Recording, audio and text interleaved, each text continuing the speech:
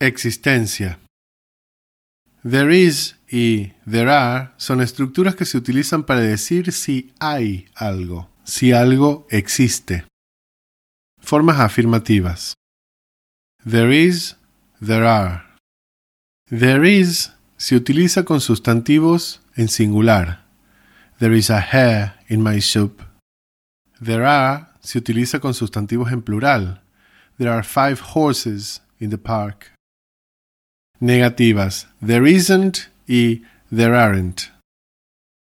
Para negar que hay algo usamos not, que con frecuencia se contrae con el verbo to be.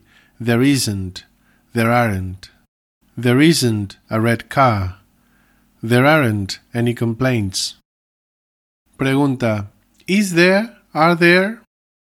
Para las preguntas se antepone el auxiliar to be. Is there? Are there? Is there a hair in my soup? Are there any questions? Con some y any. Some y any se usan cuando mencionamos la cantidad de algo y la cantidad exacta no se sabe o no es relevante. Usamos some con oraciones afirmativas. There are some coins.